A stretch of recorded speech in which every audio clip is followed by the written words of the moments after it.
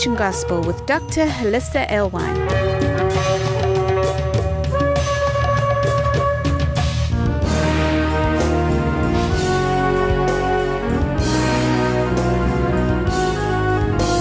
Join us around our Shabbat dining table as we explore the Torah portion. Shabbat Shalom. So let's get fuller context here. In Song of Songs, chapter 4, verses 1 through 5. It says, "How beautiful you are, my darling, how beautiful you are. Your eyes are like doves behind your veil. Your hair is like a flock of goats that have descended from Mount Gilad. Your teeth are like a flock of newly shorn sheep, which have come up from their watering place, all of which bear twins, and not one among them has lost her young. Your lips are like a scarlet thread, and your mouth is beautiful. Your temples are like a slice of pomegranate behind your veil. Your two breasts are like two fawns, twins of a gazelle that graze among the lilies." Now, in the last lesson, we tried to highlight the presence of the twins in pairs in the passage so that you could identify that pattern. But what's preceding here, your hair is like a flock of goats, is that your eyes, you got two eyes, 1, 2. I don't know if that was from Sesame Street or where, but we have two eyes, and it says they're like doves behind your veil, right? So there's a veil involved here. There's hair involved here, and the hair is matching the beauty of the eyes behind the veil. Then it goes on and it talks about different other pairs of things, like the sheep and the goats, or the twins of the sheep, or the lips. You have two lips.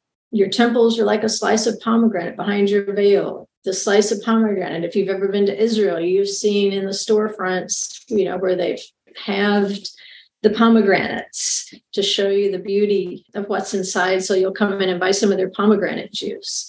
And he says, your lips are like a scarlet thread. If you've done workbook 4 of the Creation Gospel, the scarlet harlot and the crimson thread, then that rings a bell, because now you're seeing that scarlet thread of redemption. And as you're reading through the passage, it begins to dawn on you, oh, I believe he's talking about Israel right here.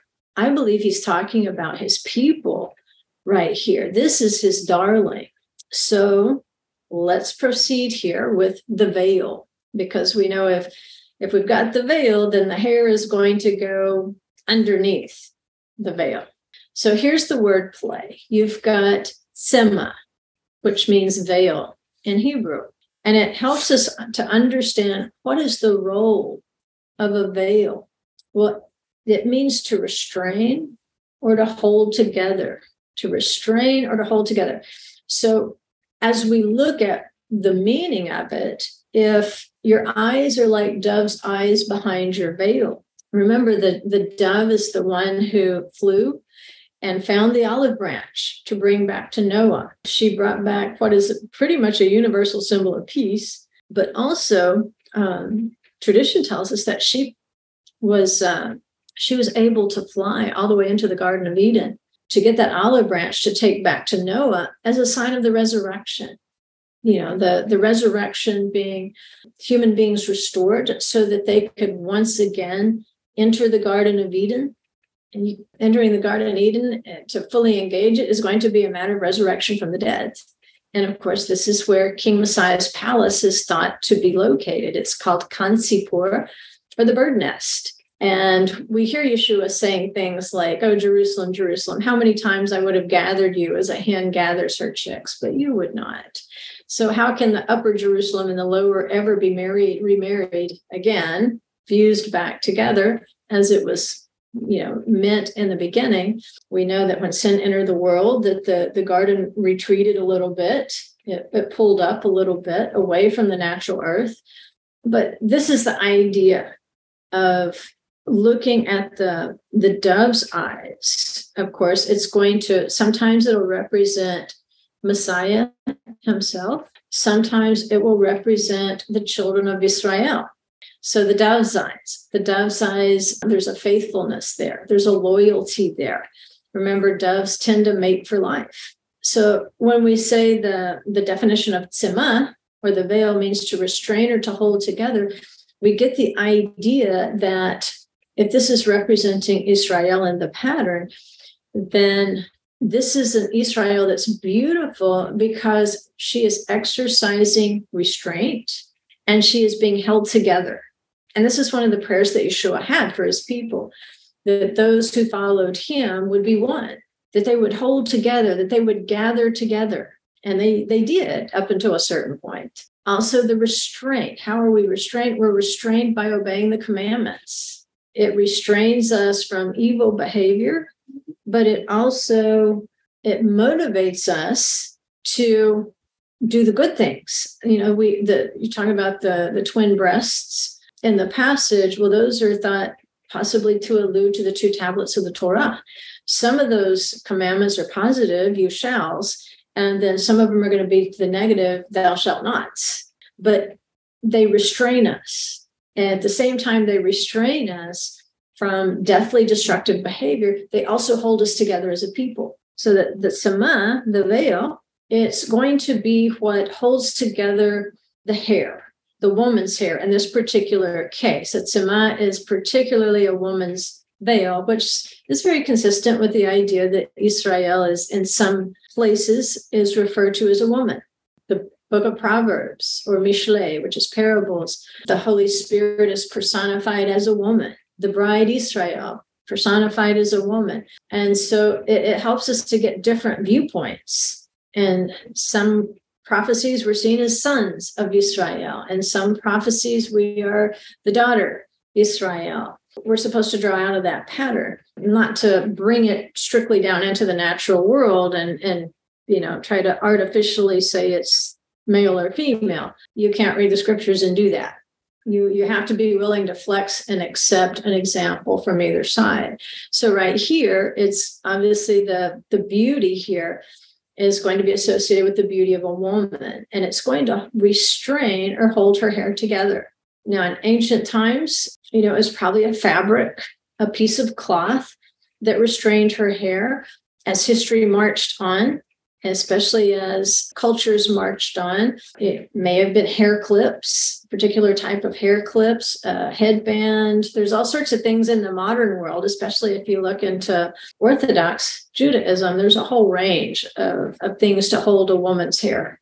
And this is not so different if we want to do a direct comparison to the male, because it'll probably be a week or two before we can get more specifically into the letter to the Corinthians, particularly to what he's saying to the Corinthian women about praying or prophesying with something on their heads. And he does make a passing comment to the men about wearing something on their heads. And he's, in a nutshell, he's saying, men, don't have a female head cover on your head. The Corinthians were a pretty wild bunch, apparently. They had some issues. And so he's reminding the Corinthian men, don't try to look like a woman in public worship. I mean, you shouldn't be trying to look like her at any time, but particularly when you're praying or prophesying, he suggests that women wear something on their heads, but for men not to wear what a woman wears, because that Greek word means something that's flowing down from, that's hanging down from. And a male head cover at that time was not the same as a woman's. And it shouldn't be in modern times either. These things should be distinctly male or female, especially in worship. And so Paul is not telling men not to wear anything on their heads. That would have been kind of silly, because you couldn't even step foot in the temple to serve without your head covered. You needed the male cover. You needed the turban, I think is the way it's often translated.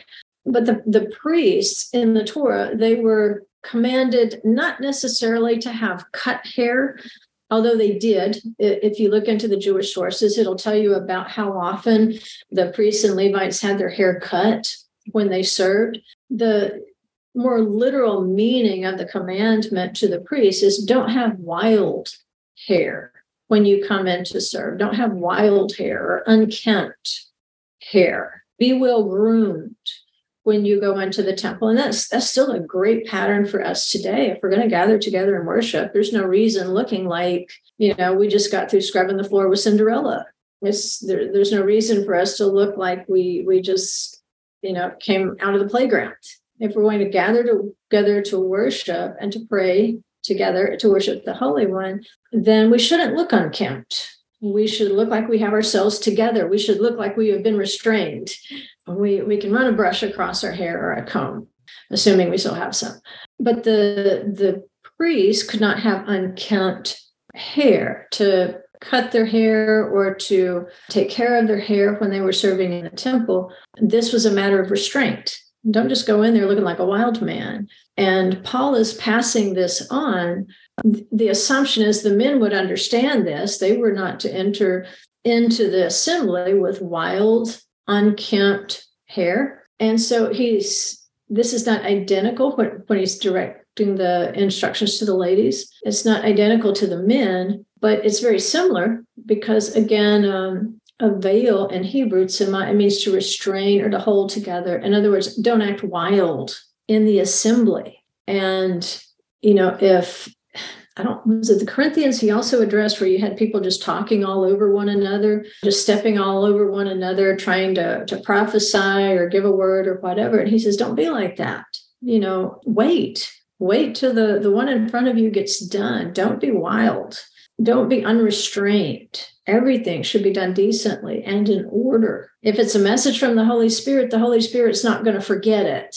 If you wait 5 minutes for the person who's doing something right now to complete that. Of course, as you get older, as you get our age, sometimes you need to talk over somebody because you really will forget what you were trying to remember to say. But the Holy Spirit is not forgetful. And that's something to remember in the assembly. 2 sets of instructions there. And like I say, we're not going to completely unpack that over today or maybe even next week, but we will. We will get to it because I want to explain to you this statement that I'm about to make right here. And I want to unpack that for you so you can understand and think about it and soak in it before we get to it. Because as you're reading that message to the Corinthians, so often we try to make it harder than it is. And there's no reason to make it harder than it is because Paul is really clear about what he's saying. In fact, he goes overboard in saying what he's saying so that we won't mistake what he's saying for something that he isn't saying. So at the end of the day, he's saying that righteous women in the assembly who are praying or prophesying publicly, they are like a prophecy. They are like a parable of mankind's restored glory and authority in the creation. But the men are the prophecy in the parable, the symbol of Adonai's authority over man and the creation. Those two work together in the assembly. And I do want you to understand that. So we will get to it, but we're going to do some exploring first so that when we do get there, I think that's going to make a little bit more sense.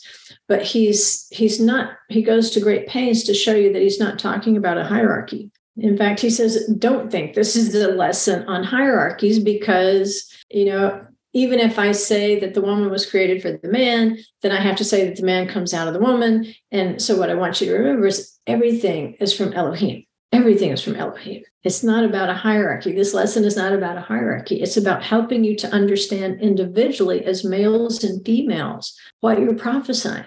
And so for the females, he's using the context of the head cover as your privilege to prophesy that mankind will have his glory and authority restored in the creation with King Messiah. But for men, your unique parable and prophecy is going to be of Adonai's authority over man and creation. These two things will be restored. And even though Adonai never lost his authority, he allowed the creation and mankind to go a certain way. So let's get into what the scripture says about hair. What's the symbolism? We need to know this because it's going to help us to decode that particular passage where Paul's instructing the Corinthians about hair in these. It's going to help us understand things that Yeshua says about the hairs of our head. And then, like I said, we want to get into the actions of these two women who bring alabaster vials of perfume. And they're both going to wash Yeshua's feet with their hair. Well, I want to know why. Why is such an expression of intimacy? So here we go. Here's for your glossary. And the symbol is going to be hair. And we're going to have more or less three definitions in terms of symbolization. What does it represent? The simple answer is going to be hair is glory. And Paul even mentions that to the Corinthians, that a woman's hair is her glory. And so her glory needs to be restrained. How is it restrained? It's restrained according to the Torah. Remember, she's beautiful behind the veil. She's beautiful behind the Torah. She's beautiful in obedience. Another example of hair as glory you can find in the book of Job. And, Job thought he was smart, and then he encounters the one who created him. And, Job is asked specifically about the horse. And he says that the horse's neck is clothed in glory. It is clothed in glory. What do we know about horse's neck? That's where his long hair is. The long hair of a horse is his mane on his neck.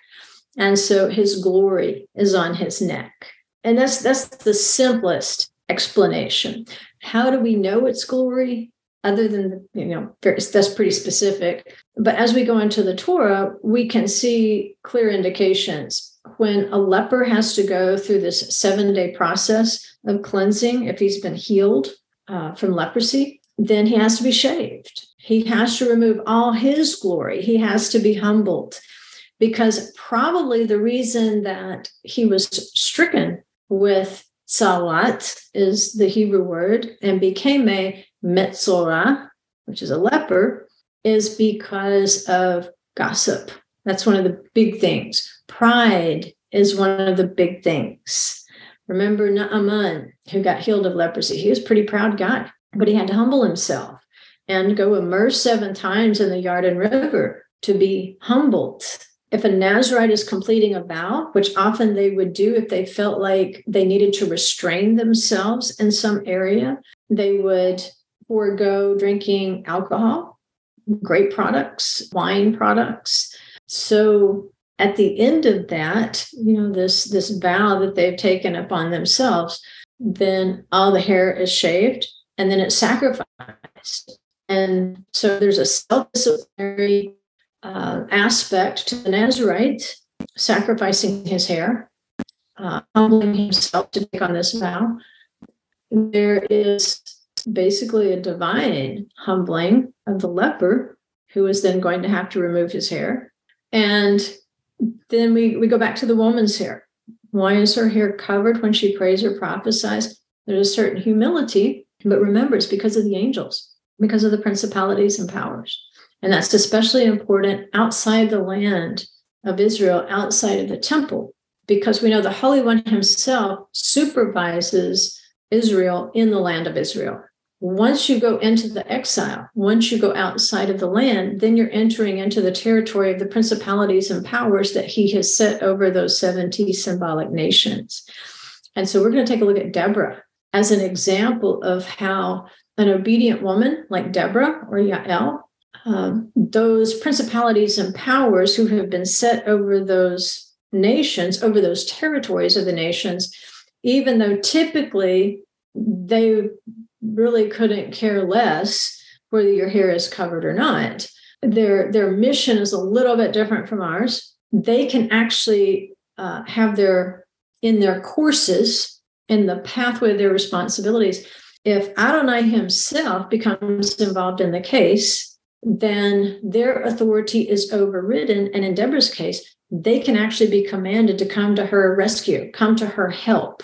And that's a beautiful pattern. In fact, part of that pattern there with Deborah and Yael, it's going to help us to decode these 2 alabaster women, and why praying and prophesying would be 2 particular things that Paul would point out are really, a woman should have her head covered if she's going to do those 2 things in public, because it's a way of bringing divine help to bear onto her prayer. If she's praying for a breakthrough, and we can use Daniel there as an example, sometimes there are obstructions in place because of the principalities and powers who are doing their jobs. And there has to come an override. There has to come a veto from the throne. And this hair cover is part of that process. Right? We'll look at that. But also, hair is a divine sign of either life or death. And that goes back to the leper. to the Metzora. If you see a certain color of hair, if there's a black hair, there's life. Okay, it's okay. But if you see a certain color of hair, like this kind of translucent white, that's a bad sign. Death. Death is around the corner. That's a dead hair. It's saying to the priest, uh-oh, this person is a dead person walking. And that's why we're going to connect this to one of the alabaster women who does her hair foot washing in the home of Shimon the leper. Shimon the leper. And so that hair is going to be a consistent symbol there to help people understand and decode. Okay, just as this Shimon the leper was a dead man walking and Yeshua healed him, what is this woman prophesying by washing Yeshua's feet with her hair? And then finally, for your glossary, hair is a symbol of many, lots of, or of counting because of the great number. If there's a lot of things, then they're counted. And then that hair is the symbol. If you've got a lot of hair and, especially you ladies, you know how hard it can be, to keep your hair well groomed and to clean up after yourself if you've got long hair, because if you brush your hair, it just seems like, every time you brush, more hair comes out. And I thought of this right here where Yeshua is saying, where is this? This is Matthew 10:30. He says, but even the hairs of your head are all counted. And Luke 12:7, he says, but even the hairs of your head are all counted. Do not fear. You are more valuable than a great number of sparrows. So I've often, wondered, like, okay, I'm brushing my hair, and I just want to ask the Father, like, how many now? Brush. How many now? He knows that. And that's incredible. For every human being on the face of the earth, in any given second, he can tell you exactly how many hairs are on your head, even if you just got through running the brush through it. That's incredible. And he's saying in Luke 7, he clarifies, he says, the reason he counts your hair, and counting can be an act of endearment, by the way, just like the sheep coming up from the washing. Typically, that would be a time when they're going to count their sheep, not to go to sleep, but because the sheep are dear, they're precious. They don't want to lose some. Sometimes a census is a bad thing, but sometimes it's a good thing. It's an action of endearment. If you've ever collected something, if you've collected coins or sets of something, you might sit there and count them because each one of them is valuable to you. And Yeshua says, you are more valuable than a great number of sparrows. He cares about the sparrows, but he's using the hairs of the head as an example of how endearing it is for the husband to count the number of your hair. The hair, beautiful statement of affection. So the symbolism here of counting, the hairs representing something in a great number, and then the counting of it, we get from our reading here, your teeth are like a flock of newly shorn sheep, which have come up from their watering place. And we'll get more into that particular verse right there later. But for now, just kind of file away, like I said, the sheep coming up from their watering, from their washing, that this is the time the shepherd would want to count them because each of those sheep souls is dear to him. Well, the great shepherd of the sheep, he brought the sheep, the flock of Israel, up from the washing of the Reed Sea when they were brought out of Egypt. And, we have the different countings. That's why a leader couldn't just go out and do a census on his own because he might do it from the wrong motivation. He had to wait until he was told by the Hollisa to do the census so that it would be for the proper purpose. So that endearing quality we can see goes back to the time of the Passover.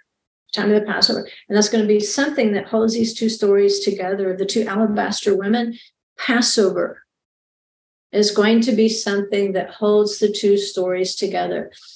When we would realize that Israel had come up from this Reed Sea, the flock had come up from their washing to be counted.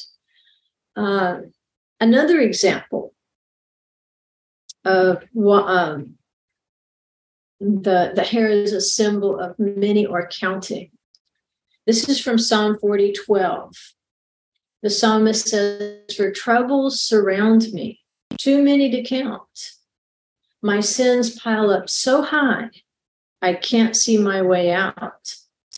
They outnumber the hairs on my head. I have lost all courage." Okay, now this is a lot of sins. Unless whoever's writing it is maybe bald or something. The implication here, remember, hair represents a great number, a number difficult to count. And so in this case, this is not a counting of endearment. This is a counting of despair. I have so many sins, they're more than the hair on my head, and I'm losing courage because of it.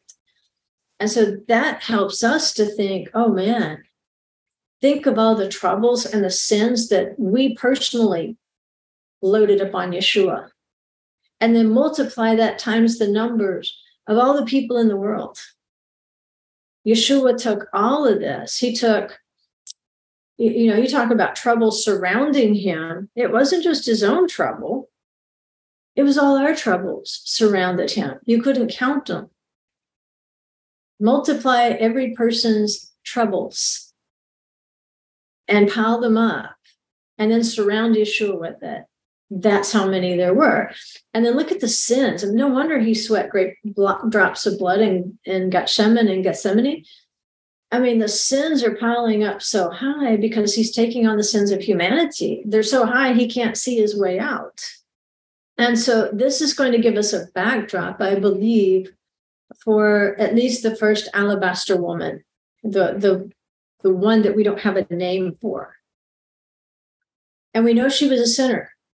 The suggestion here is possibly, especially if you were to go back and you were to read all of Psalm 40, you would definitely see more correlations between this particular woman and her situation and Yeshua as salvation.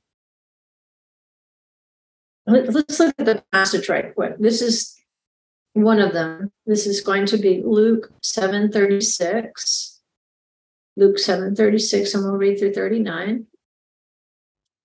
And we're gonna read the passage, and then we're gonna look at the geographical location where we think it happened, where the text implies that this happened, because the geographical location is going to also play into this story. And if that's going to help us sometimes, because we are never to condone sin. But when someone repents of sin, what are we supposed to do?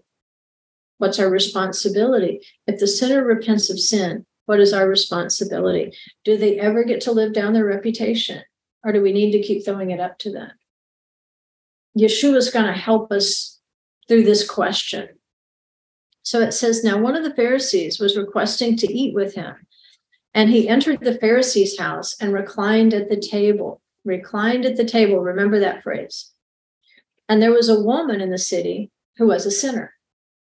And when she learned that he was reclining at the table in the Pharisee's house, that's the trigger. She hears that he's reclining at the table. Okay, the woman in the city, she's a sinner. But when she learns that he's reclining at the table in the Pharisee's house, she brought an alabaster vial of perfume, and standing behind him at his feet, weeping, she began to wet his feet with her tears, and she wiped them with the hair of her head and began kissing his feet and anointing them with perfume. Now, when the Pharisee who had invited him saw this, he said to himself, if this man were a prophet, he would know who and what sort of person this woman is who is touching him, that she is a sinner. All right, let's back up a little bit. If we compare this back here to our psalm, troubles surround me, too many to count. My sins pile up so high, I can't see my way out. They outnumber the hairs on my head. I've lost all courage. What gave this woman the courage to approach Yeshua in such a bold way? Now, we can imagine she was not welcome in the Pharisee's house. We can tell that from the text. He didn't want a sinner in his house. Apparently, he didn't want a sinner in his house, repentant or not. She has a reputation. Because, see, in the story, it says there was a woman in the city who was a sinner. But the Pharisee says she is a sinner. Was a sinner, but he says is a sinner. We get the idea that possibly she has tried to take some steps in the direction of repentance, was a sinner. Maybe something has begun to change about her behavior, but the Pharisee says she is a sinner. What sort of person this woman is who is touching him? In his mind, she's still a sinner. But what is she doing? Even if this were not the case, even if she has taken not one step up to this point in the direction of repentance, what should tell the Pharisee that she is repenting? She's not in the temple. It's not like she can snatch a dove or a pigeon or a lamb and go make a sacrifice for her sin. She can't. She's most likely they're in a city called Nain in the lower Galilee. We're talking about several days' journey to be able to get to the temple. What can she do where she is? Well, she takes her hair. She weeps, apparently in repentance. And she is so repentant that there are enough tears coming out of her that she can wet his feet. That's a lot of crying. And then she takes the hair of her head and begins kissing his feet. Remember what we know about the footsteps of Messiah. How lovely on the mountains are the feet of him who brings good news, announcing peace. Remember that she brought the olive branch of peace from King Messiah's palace. And now she begins wiping with these innumerable sins. Remember, their sins are more innumerable than the hairs of my head. She says, I have so many sins, just like the psalmist, more than the hair of my head. I can't count them. And she takes those sins and she begins touching them to the feet of Yeshua. She begins touching them to the gospel. She begins touching them to the feet of the one who can save her from those sins. When back here, what does the psalmist say? I've lost all courage. I'm surrounded. I'm buried under a pile of sin so high, I can't see my way out. I wouldn't know where out was. I'm so surrounded, there's no way I could break through this wall of trouble. And the troubles come with the sins. They go together. One creates the other sometimes. One leads to the other sometimes. So at this point, she does the only thing she could possibly do. She's apparently not getting much love in her hometown here. And so she brings the most precious thing she has, this alabaster vial of perfume. And she begins wetting Yeshua's feet. She begins wetting salvation's feet with tears of repentance. And then she, just like, how you would place your hand on the head of the animal and confess your sins over that animal. What is she doing? She's taking all these sins from the hairs of her head and she's touching them to the feet of Yeshua, which, in another account, when we look at the second alabaster woman, we're going to see the perfume goes on his head as well. And the Pharisee can't see any of this. All he sees is a sinner. And sometimes we look at a sinner and we say, well, we have to absent ourselves from the sinner. And we do. We cannot partake of their sins. But when the sinner turns, when the sinner starts looking in a direction and saying, Can I find my way out of here? Am I completely surrounded by trouble, or is there a gate out? Am I buried under this pile of sin, or is there somebody out there who can help me climb out? This man wasn't going to help her. He said, she's a sinner. Well, yes, she's a sinner, and she's trying to find her way out of her sin. And Yeshua says, I know a way out, and I'm it. I'm it. He's not willing to cut off her escape. He's not willing to obstruct her repentance. So we need more clarification. Again, our working text is the Song of Songs. We're trying to decode with these symbols of the Song of Songs. Well, Song of Songs, chapter 1, the opening, may he kiss me with the kisses of his mouth. For your love is sweeter than wine. Your oils have a pleasing fragrance. Your name is like purified oil. Therefore, the young women love you. The young women love you.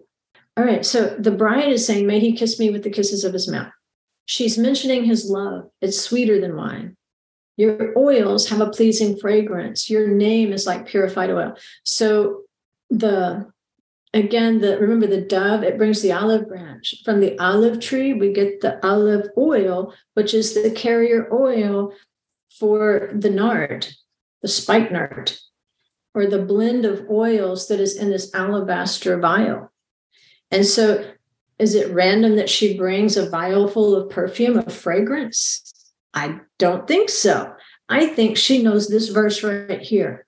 I don't know how she knows it. I don't know if she heard it in the synagogue. I don't know if her daddy taught it to her when she was young. I don't know how she knew it. Now, we do know that it's traditional to read the Song of Songs at Passover. At Passover. So here's the question. She's seeking the love of Yeshua. She is seeking the fragrance of Yeshua. She is seeking his name. Your name is like purified oil. His name is Yeshua. It means salvation. What does she need right now? She needs salvation. She needs the purified oil of salvation. So she brings what she has, maybe to tell him, I know who you are. I know you're the only one who can kiss me with the kisses of your mouth. I know your name is the one by which I can be saved. I know you're the only one who has the fragrance of salvation. And I love you. And that's the question. Does he love her back? Of course he does. We know that the bridegroom in the Song of Songs loves his bride, even though it appears that his bride has gone down a wrong path. But let's get another word right. Let's get another symbol right. How did Yeshua kiss her with the kisses of his mouth? In fact, how did he kiss the Pharisee? Because didn't he say the Pharisee, he says, you gave me no kiss? How did Yeshua kiss the Pharisee, even though the Pharisee would not kiss him? Well, here's the code. It's found in Proverbs 24:26. It says, one who gives a right answer kisses the lips. One who gives a right answer kisses the lips. And what they're using there for right answer, that word is devar, and devar means word in Hebrew. One who gives a word kisses the lips. One who gives that word in season. One who gives the right word to the question. That is the one who kisses the lips. And so Yeshua is going to give her a devar. He's going to give her a right answer. That is his kiss to her.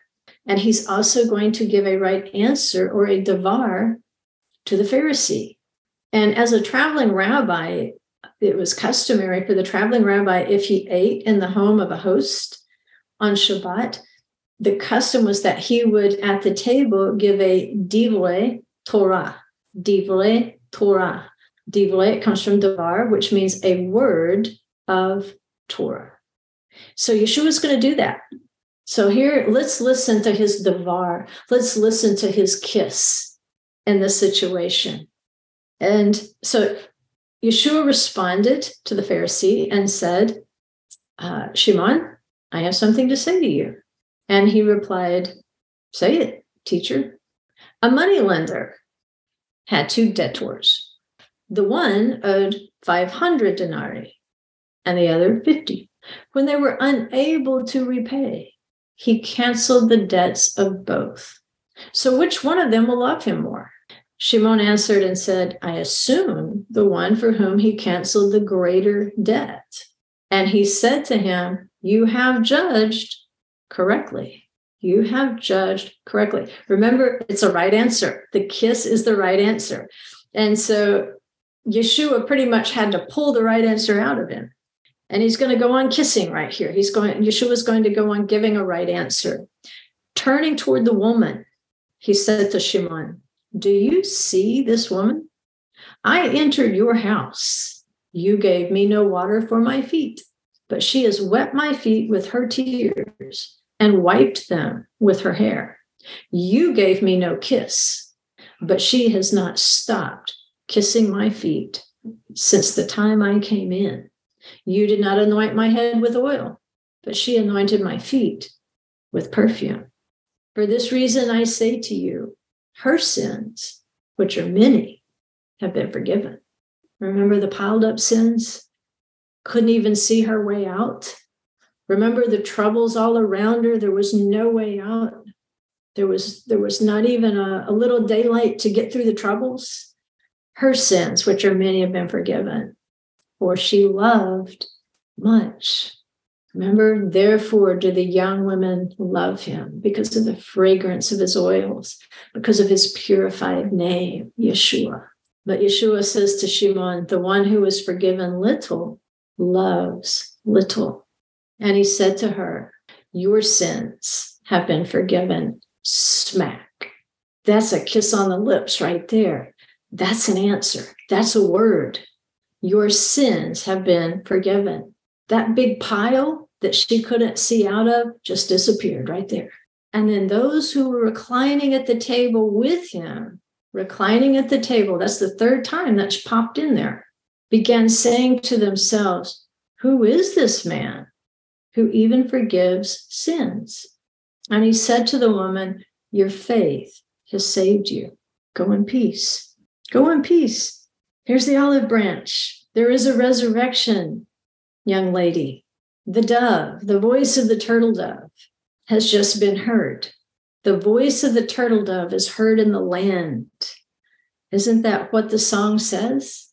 And this is what Yeshua, the one with dove's eyes, says to his dove. Your faith has saved you. Go in peace. Don't worry about those troubles. Don't worry about your sins. They are forgiven. That's good news, guys. That's why she was wetting his feet with her tears of repentance. She was seeking forgiveness, but didn't see a way out. And that's the hardest thing for someone who's buried under a pile of sins.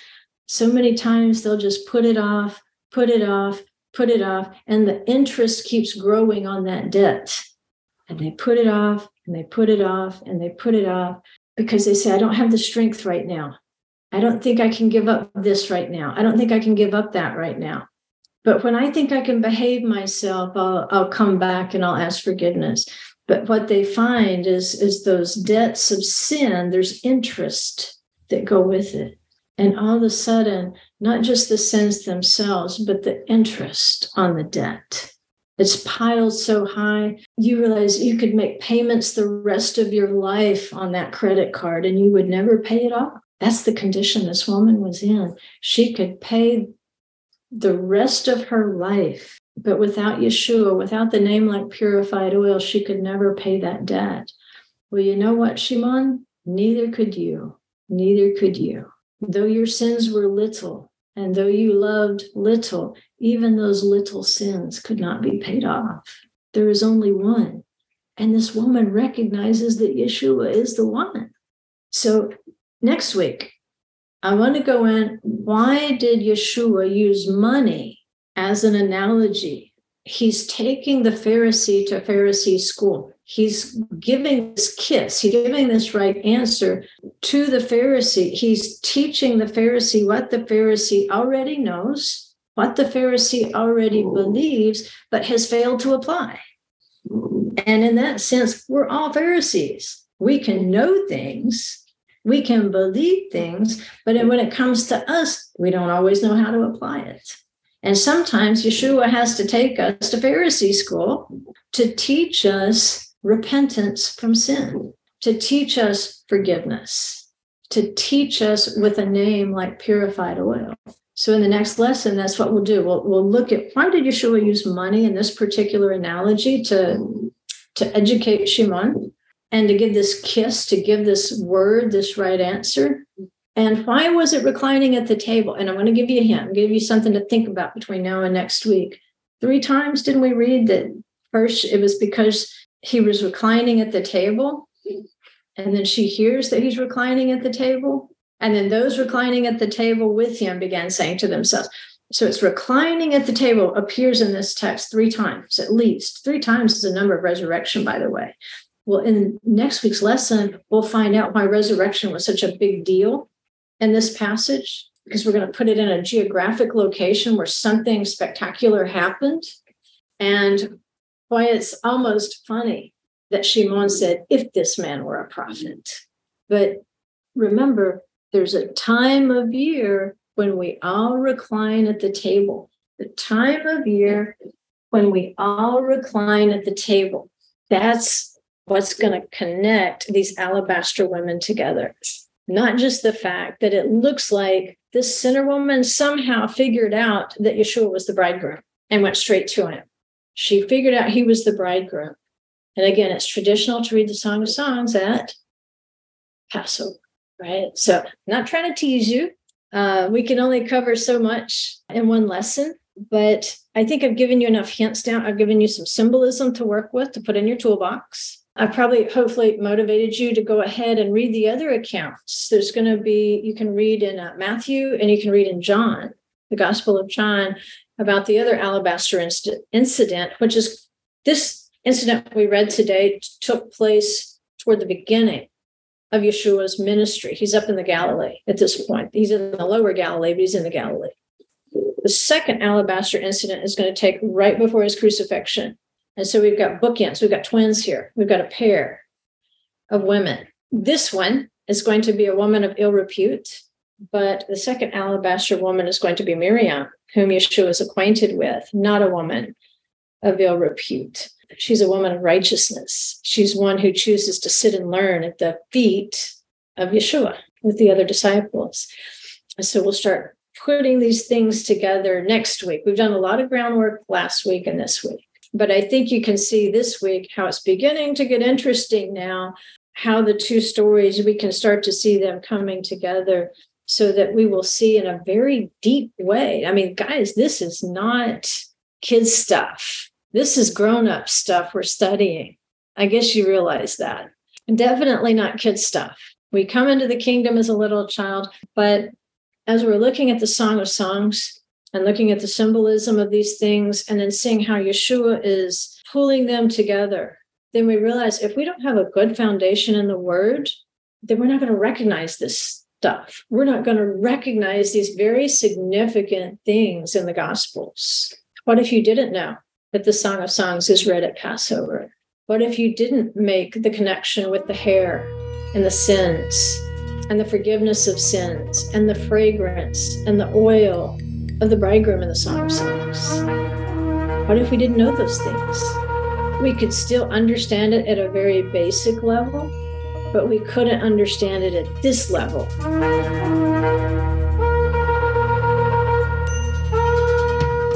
Thank you for exploring the Torah portion with us.